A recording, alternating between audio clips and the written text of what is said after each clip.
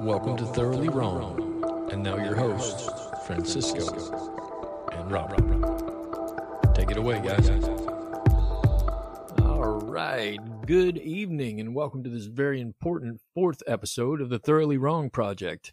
Today we have a very special guest, a professor of political science, philosophy, and peace studies from Kennesaw State University, Dr. Wim Lavin. All right. Welcome to the show, Wim. I'd like to start this discussion with a question to you.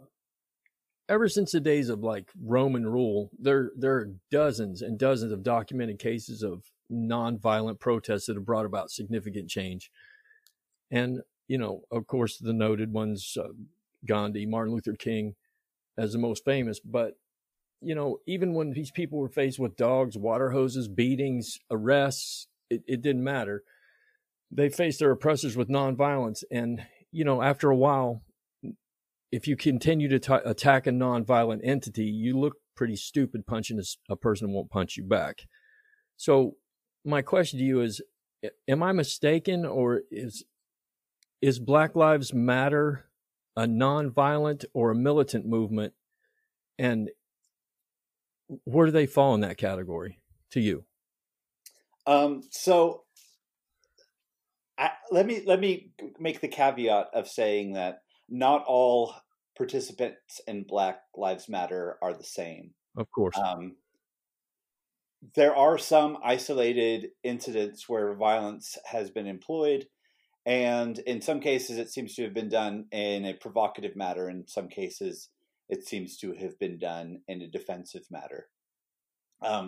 But those are the isolated cases. And actually, we have some pretty strong empirical evidence right now that shows over the summer, 93% of the Black Lives Matter protests were nonviolent. So that's an overwhelming majority.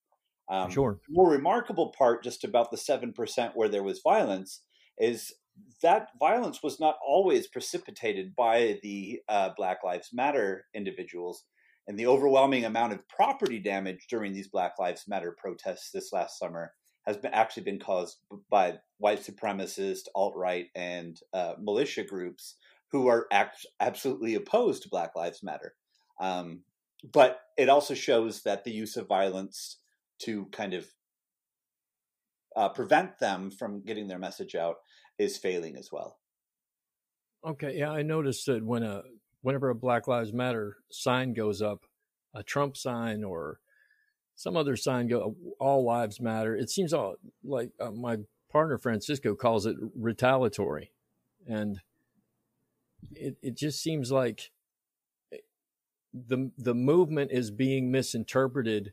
And I was not aware of the statistics that you gave, but the movement is being misinterpreted on a large scale as a violent organization. I don't even know that it's being misinterpreted on a large scale. I know some people are attempting to distort their message intentionally by, like saying that they're violent. It gives some sort of basis for ignoring them. Right. But I think that at this point it's actually ubiquitously clear that it's a movement that is gaining strength because, quite frankly, nothing is being done to satisfy the demands of equality, which is supposed to be one of the foundational principles in this country. Right. Well, I see. This is hard. This is hard for me to discuss. I live in a very conservative culture, Bakersfield. Yeah, and it's hard for me to discuss. I'm constantly being misinterpreted, and when I say that I get attacked, I get a lot of verbal attacks because I want to say, like you, yes, there are within the organization, and there have been within the movement some violence, but it's not prevalent.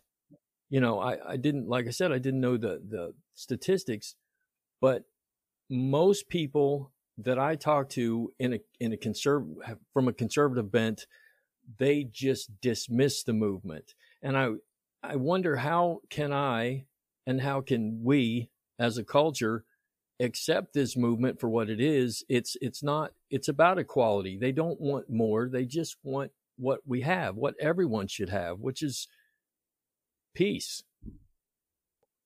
Well, I think that, I mean, one, I'll just admit right up front. Bakersfield is the place where I was told I was a traitor just for having brown and black skinned friends in high school and junior high. Um, Bakersfield's the place where the defense of all of the racist policies, and this predates, the Trump administration or whatever, Right. are are supported, and supported in like very derogatory ways. So so the idea that you're struggling is actually just a matter of the design in many senses, that Bakersfield has actually prided itself on incidents of white supremacy, incidents of racism, um, but it's never been divided in many ways from some of the other like common things, like before you got to Bakersfield you were very aware, I think, of like the classism of the rich versus the poor, and Right. so all of that gets mixed into it, right? Yeah, But I came from a culture, where I came from. I yeah, came from Appalachia. So me coming from Appalachia into Bakersfield, there was an awakening for me here. yeah, Yeah. yeah. But the other thing is that Bakersfield and Kern County are more noteworthy for having actually some of the most extreme violence from law enforcement in this Oh yeah. country, and actually, it's Kern County's like internationally famous for being the most lethal uh, police program in a major city on the planet, or in a metropolitan area, because Kern is broader than that. But like how that metastasizes, how you get a society where they say, despite the evidence that shows that these types of police tactics have no impacts on reducing crime, have negative impacts on recidivism, have like they're demonstrably bad for the protection of constitutional rights, but the support of that is just absolutely insane. So you're looking at the insanity of people who refuse to actually trust that the sky is blue when it comes to like clear science that says these are bad police behaviors, just categorically. Right. And then you have those people and they're like, I back the badge, right? I back the blue. I stand on the blue line or whatever. So they don't even get what this idea of police brutality is, which is the first part of the epidemic, let alone understand that it's disproportionately targeting minority populations, which is the second part of the epidemic. So like you're just in the worst spot for addressing it. Um, like there's no if, ands, or buts about it. Like Donnie Youngblood and the Bakersfield Police Department categorically refused to take the suggestions of the Department of Justice in order to protect the constitutional rights of citizens in the way police officers do their jobs. And the saddest part about that is this isn't even about the police officers. This is about bad protocol and bad policy. The policies themselves, right? You could have a non racist police officer in Bakersfield who, if he does what he's supposed to do, will end up breaking the law, and, like the constitutional law, in terms of the service of his job and violating the rights of individuals. It's insane. Yeah, Like I it's agree. truly crazy. That leads to that leads to what we have here today, which is in 2016, 53% of this county supported Donald Trump. And then that it just keeps carrying and keeps carrying. And there has to be a way to turn this around. I mean, leaving is not something that I want to do. I like it here. My family is here. My kids are here. And I understand I would like to escape this, but it seems to put some sort of burden on me to change the way people are here. Well, I mean, I sympathize. Like, I didn't necessarily leave to escape. I left for opportunity, like to go Right. to grad school and then to get a PhD. And now, I just want to teach. And if there's ever a teaching job in Bakersfield for me, like it's it's definitely possible that I would go back. But the other part of it is that that's the expression of privilege that, like, I'm not saying this about you, but about the people who want to leave Bakersfield. It's like people who have the means to get out sometimes do, but it's the people who have the least means that frequently have no choice but to stick it out in the oppressive conditions. Right. But you ask the more important question, which there are clear-cut things that you or anybody else can do. And one of the simplest things is actually what you're doing right now. Like, despite the fact that we pretty much agree on stuff, you're having the dialogue, you're having the conversations. And like the best way to get to people's hearts and minds is just by talking to them, but even more importantly, by listening to them. I can't remember his name right now, but there's an African American man who's gotten a large number of individuals to leave the KKK and other white supremacist organizations. And he says his secret is he listens to people until they're interested in finding out about him. Like, okay. He just spends time with these guys, and eventually they come around to like not being able to ignore his humanity. Isn't that the premise of nonviolence? You just keep listening more or less until someone starts to ask you questions. What are you doing, man? So I get it. I didn't say you, I wanted to back up a little bit, and I wasn't saying you left to escape here. I wasn't saying that at all. No. I was just, what I was inferring is so many people tell me, well, if you don't like it here, you know where the road out is. Well, wait a second. That's not what I'm trying to do here. Yeah, I mean, there's a really sad kind of way that if you don't like it, leave, or it's my way or it's the highway gets applied into conflicts, which absolutely cuts off the opportunity for understanding. And by extension, there's absolutely no opportunity for problem solving. I mean, clearly there are problems, but the only way to figure out how to deal with them is when sides can work out like what their narratives are, what their stories are. Like the biggest challenge that you'll get like in Oildale is that you'll have people say like, people talk about white privilege, but they're like, I'm down on my luck here. Like, what privilege are you talking about? I have, right? So being white doesn't mean that you can't have hard times. It just means that the hard times you're having aren't by virtue of the pigment in your skin, right? Totally. And it's very hard, right? It's very hard to talk to somebody who's down on their luck about the privilege that they're not feeling like or experiencing in their daily life, right? Bakersfield's like, it's got its own history, like dates back to the Dust Bowl, and people had hard times, and that's what got them to Bakersfield. Right, and they brought that reflects like the story of struggles. So there is an interesting tension there, Right. I know between 1880 and 1920, the history of Bakersfield and Los Angeles were kind of neck and neck, and then Los Angeles took off with this growth spurt. And then the Dust Bowl came, and we got a lot of people from the Midwest. And not only did they bring that hard working and the farming, and they brought all that, they also brought that conservative bent with them. And that's been here since the Dust Bowl. Yeah, it's an interesting part of the struggle. I mean, I remember when we were in classes together and I was working out in the oil fields and stuff, I couldn't believe, right? I couldn't believe the way that some of my colleagues out there would champion for these guys who do nothing but like basically poo on them in all actuality, right? I mean, That was back when we had like Bill Thomas and stuff. Like Kevin McCarthy is actually just worthless. He's done nothing.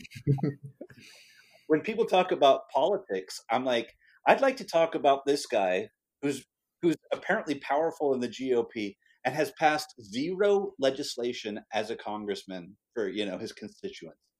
Right. Like he had a bill that he offered that went places, but it was about like privatizing outer space.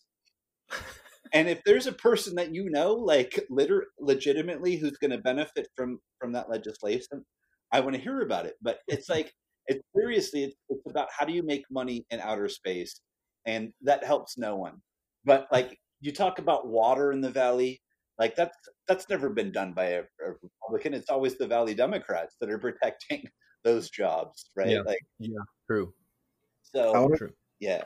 I wanted to go back a little bit. Earlier when we were talking about, uh, the issue of Black Lives Matter and that whole situation. I feel like one of the biggest problems we have with that problem is a lot of people just refuse to acknowledge that there's systemic racism in the system at all. Uh, I've heard people like Larry Elder or like Ben Shapiro talk, and they just completely denounce. They say there's no proof of systemic racism, so therefore it doesn't exist. There's no laws that basically say that verbatim are kind of like screwing people of color over. So to them, it's not an issue. It's more of a cultural issue. And it just it's pretty upsetting because that's the first like step into solving the issue is acknowledging that it's there in the first place. Yeah, I mean, acknowledgement is really important. I might actually push back against the part where um, we used to have Jim Crow laws that were very explicitly like uh, Yeah. racist and so forth, but we still have a lot of stuff on the books which performs the same way. And so that's part of the challenges that like people need to actually be educated about what's going on, right? So that they understand that like the laws that are in place are impacting people in disproportionate ways. Like it's not the law itself, but it's the law in extension that creates like the Flint water crisis, which impacts poor people in poor communities, but also specifically highly African American populations, right? And it's the noted practice of people not taking the concerns of certain populations as seriously. It's the doctors who say like they did an autopsy and then they saw the scar tissue in a woman's abdomen and they realized that like the decades of abdominal pain that she was complaining about like were actually real. But I think the part where both of you have now asked questions about like the mindset, if you think about like the people who were saying Donald Trump's not racist, prove it, and then you go back to like these lawsuits from the 70s, right? Like where he literally went out of his way to not rent, apartments. His business made sure to not house African American populations. And they got penalized for it. And then it happened again because even after they got in trouble for it, they were like, we just don't want to do it. So we have laws, but we know that they're not being enforced, and it doesn't even matter what agencies are pushed forward to say like we have these protections. So I mean, so at the one time you're right, like we have changed laws to try to get to the 20 to, to the 21st century, and at the same time like we're not actually following through on the things that clearly impact populations differently. May I ask you, Wim, why do you think we're not following through? What is the problem here? Well, in some cases, it's not politically expedient, right? If people admit to a problem, then that means that somehow they become responsible for getting to it. And it's harder to come up with solutions than it is to deny them the existence of the problems. Part of it's that I think it's actually ingrained in our culture. We have a lot of like racist behavior and racist thinking that has to be unlearned. And it takes a lot of work to become anti racist. I mean, like when I left Bakersfield, I thought I was a pretty good guy. I'd been preaching nonviolence for like 3 or 5 years. And I got to another city and I realized how sexist, racist, and homophobic I was. And I never meant to be that way, right? But Right. it had become a part of me, just like I absorbed it the toxicity just from being there. So it took a lot of work. It took a lot of work to figure out that actually the just joking wasn't cool. Like racist jokes are racism, all of that stuff, right? Like I had a childhood where there was so many different things that I was saying, like as expressions, like pejorative racial slurs, Yeah, that I just I know. thought like, oh, it's no big deal because it had been normalized. So we have to actually identify all of these different things and say like, this is not how we establish equality, right? We have to unlearn it, and unlearning things is painful, right? Because you lose parts of your identity. You have to admit maybe you weren't as good a person as you thought you were, all that stuff, right? Like, and we identify it in others before we identify it in ourselves, right? But like I said, I had to figure out how to come to terms with, I said racist jokes to fit in high school. Like there was no ifs, ands, or buts about it. I did that. Like, how do I make up for? Right? How do I atone for? And just like be the better person. But so we get Kevin McCarthy's who will like just stand by Trump's side when Trump calls, like the people coming across the border from Mexico animals, and just be like, yeah, he's absolutely right. And then their supporters are like, yeah, there's nothing wrong with saying that the criminals and so forth are monsters. But Right, but that's if not you what go you're back to the saying. transcript, that's not actually what was said, and that's not actually what was defended, right? So people are not actually being honest about all of the messages that are coming out. No. What about, let me back up just 1 second here. Sure. What about, and I hate to ask this because I know I'm getting ready to get schooled, okay?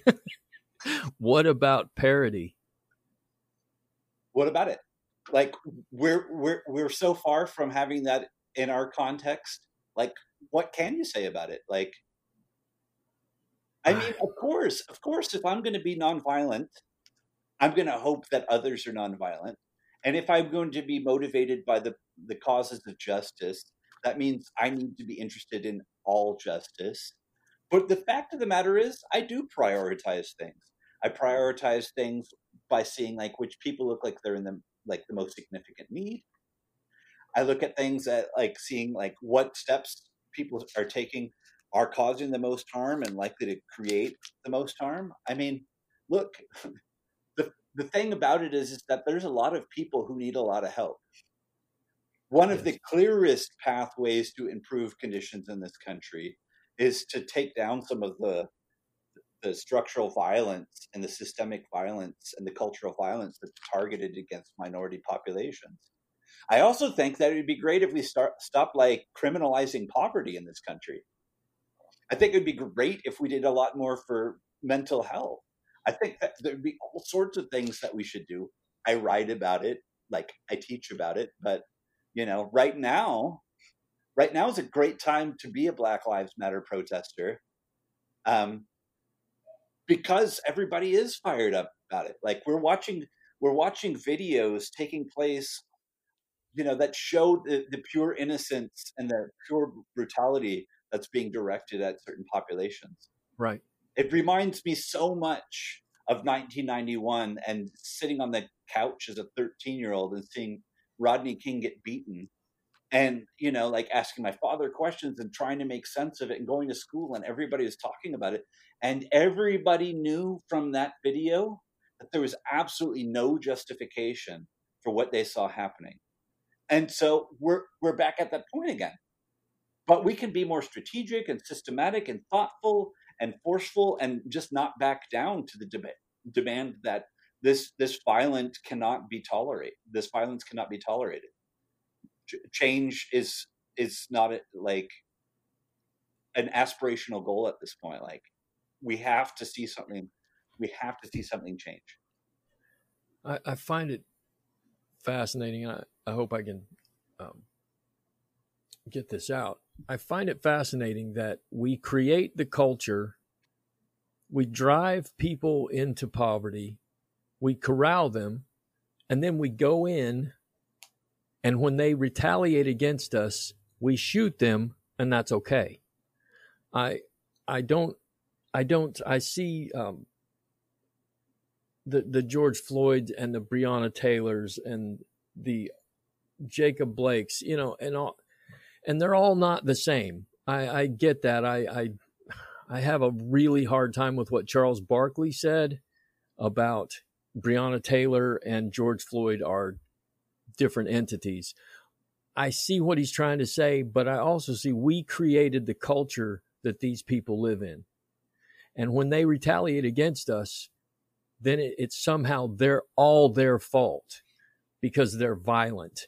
Well, they've been met with violence their entire life. They've been ostracized their entire life. They've been pushed into the margins their entire life. And now, as they begin to fight back, we blame them. I find that abhorrent. Yeah, I would suggest, and you've probably already seen it, but for anybody who listens to this, Dave Chappelle's segment 846 goes through a lot of depth in the story about like the police officer in Los Angeles who spoke up against the brutality that he witnessed from a partner, and then he got reprimanded for it, and he ends up like actually starting a one-person war against the LAPD, where like he gets killed, the cabin that he flees to gets burned down. And I'm not trying to justify that violence at all, but like there is an absolute truth that people like do snap, and they do target the people that they see as being like responsible for their victimization. Right. But I would say that it's a lot more popular to rally behind the clear-cut cases. Like Breonna Taylor was asleep in her own bed when she was murdered by police, when they had the person that they were looking for in custody, right? Like the error on top of there's absolutely no justification for what happened to her. Versus, some other people have actually committed crimes, and it makes it a lot harder for people to really make sense of, like, that the police officers made a mistake or that it shouldn't have happened that way. I mean, the sad truth is the use of force is disproportionate, but I do think that if there's any example that's clear about the need for change, then law enforcement killing unarmed people who are either accused of nonviolent crimes or who haven't even been accused of crimes at all. Right. Like, we can't have a law enforcement where they can't tell the difference between an iPhone and a gun, and so they shoot somebody who's unarmed just because they're like, apparently the only standard in some contexts is that the police officer says that they feared for their own safety. And that's not acceptable. Not that I want police officers to be in danger, but like we have to have a standard that requires at least some objective truth about threat or harm before somebody's life could be taken. Police officer training is a joke. Yeah. What I wanted to ask you something, one real quick. You were talking earlier about how we need to, right now is the moment to keep pushing, keep fighting for equality and all these things. What do you have any like specific ideas, whether society wise or, policy wise, that we can have, to better that movement or, to fix some of those problems that we have? Well, I mean, so there's the local, right? Like I can tell you a dozen recommendations that would immediately improve public safety in Bakersfield and Kern County. Like all the BPD has to do is accept the Department of Justice's recommendations against things like shooting at moving vehicles, since bullets are notoriously bad at stopping cars. Like there's just dozens of things like that are well known, well understood by law enforcement, and refused in certain jurisdictions. What we have to do is have things like a mandatory time off period. And if it's 7 days or 14 days, I don't really care. Just do what the psychologists say. But for every officer involved shooting, and stop having it where police officers feel like they have to say, I'm okay, I'm safe, because they're afraid of being stigmatized by like the other officers. But we see things like this has happened in Bakersfield. Guy gets involved in a shooting. Now he's trigger happy because, like it's a psychologically traumatic event. And now he's back out, and in less than a month, he shoots somebody else, right? Yeah. And so if we just start getting jurisdictions like, and it's knowledge, right? We can educate the public about like this is bad policy and it threatens public safety when we won't do this. But like local level is harder to engage with on a larger movement like Black Lives Matter. But if we wanted to focus on the national movement, right, like we can see that millions of people have gone to the streets, have stayed in the streets, and they're doing it. So we show our support, we put up our signs. But what we really have to do is figure out like what are our pressure points? Where's our leverage? Who are the people that really need to get the message? And a big part of this is that we're going to have to actually start getting the serious offenders voted out. Like we won't get the change until the other legislators actually see like supporting racist behavior will get your ass booted, and it'll push people, right? Yeah. Conversely, what we're seeing is that lawmakers like Mitt Romney, who are actually seemingly like sticking up for moral causes, are threatened by their party, right? So then they get whipped into shape, which ends up not necessarily being good for progress.